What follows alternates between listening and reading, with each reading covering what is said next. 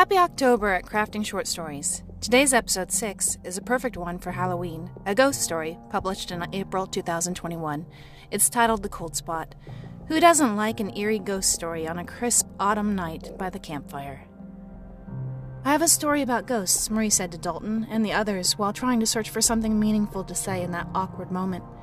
Becky, Davis, Kyra, and Dalton looked at her with amusement. I mean, I never have seen a ghost, but I experienced something strange one time, she stated as she peered again with hesitation at Dalton and surveyed the darkness of the forest beyond their warm campfire. I was younger. I went to the city with my dad. We went to a summer festival that day. There were festival tents all around this old Victorian mansion. It loomed above the wide lawn. It was all brick and 3 stories tall. She paused briefly and looked at the campfire. I didn't like the house. It gave me an odd vibe I couldn't shake.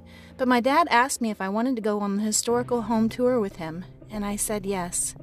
We got in the house, and we were led into the living room space. It was an elegant old home, and it was well furnished. The tour guide began explaining the history of the house to us. She talked about the owners and the number of times it had transitioned from family to family. In the early 1920s, it had been turned into an orphanage for kids after the Spanish flu epidemic. Their parents had died from the flu, and the place was run by nuns and priests. Then for a while it was supposedly a psychiatric hospital, and in the 1980s I think it was turned into a historical home and they began giving tours and stuff. She looked around at the others. The tour guide began telling us about the hauntings there.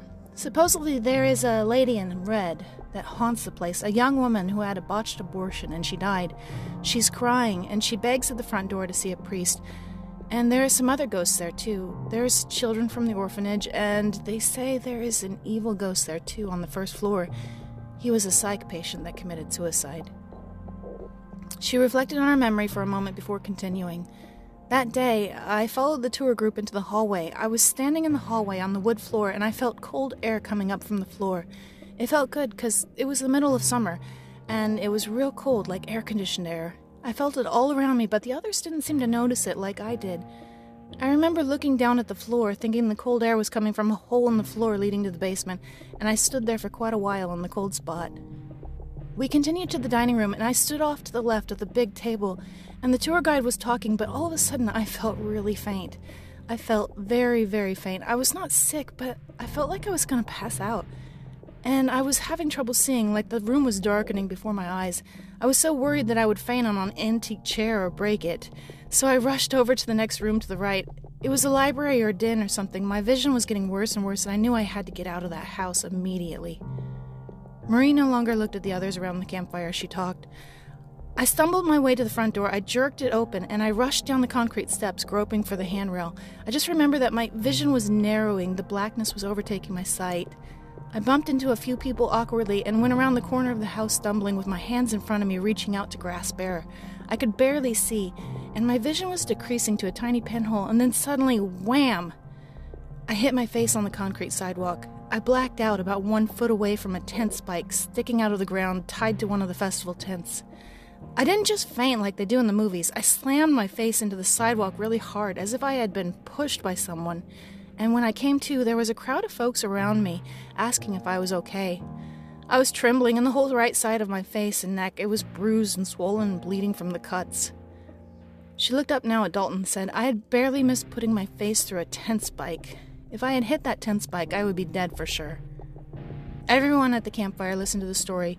They were all silent. She continued, The cops and ambulance came. They asked me what had happened. I told them about the cold air in the hallway. I told them that I thought maybe there was some chemical in the air, and maybe there was a hole coming up from the basement.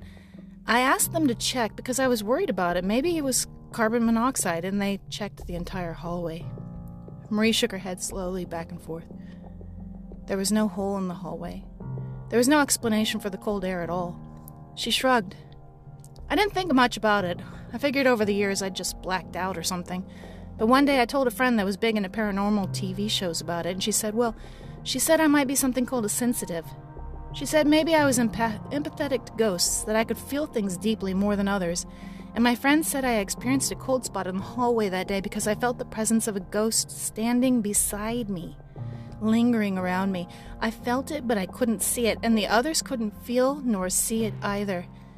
My friend said that it might have been the bad one. the evil ghost. It may have been trying to hurt me intentionally and push me towards the tent spike on purpose. She trailed off. To this day, I still don't really know what happened. I've never ever seen a ghost, but perhaps I felt one nearby that others didn't feel, and my friend said this ability to sense their presence was a gift. She stopped telling the story and looked up to see what the reaction was on the faces of her campfire friends. No one spoke at first. They all looked around uncomfortably. Then Davis interjected with a nervous laugh. That story is crazy. Good one, Marie. How long did that one take you to make up? Asked Kyra, and she smirked at the others. Marie responded timidly. It's actually true. The others around the campfire exchanged quick, sudden glances, but said nothing further.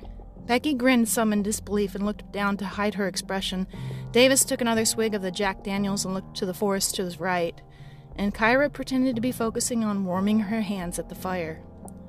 Marie stopped smiling, and she looked down awkwardly. Dalton placed his hand on hers again and moved closer. She grasped his hand, and then looked beyond the others to the forest and the moonlit sky above. This concludes episode 6.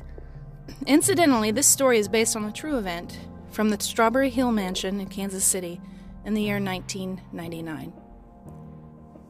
Thank you for listening.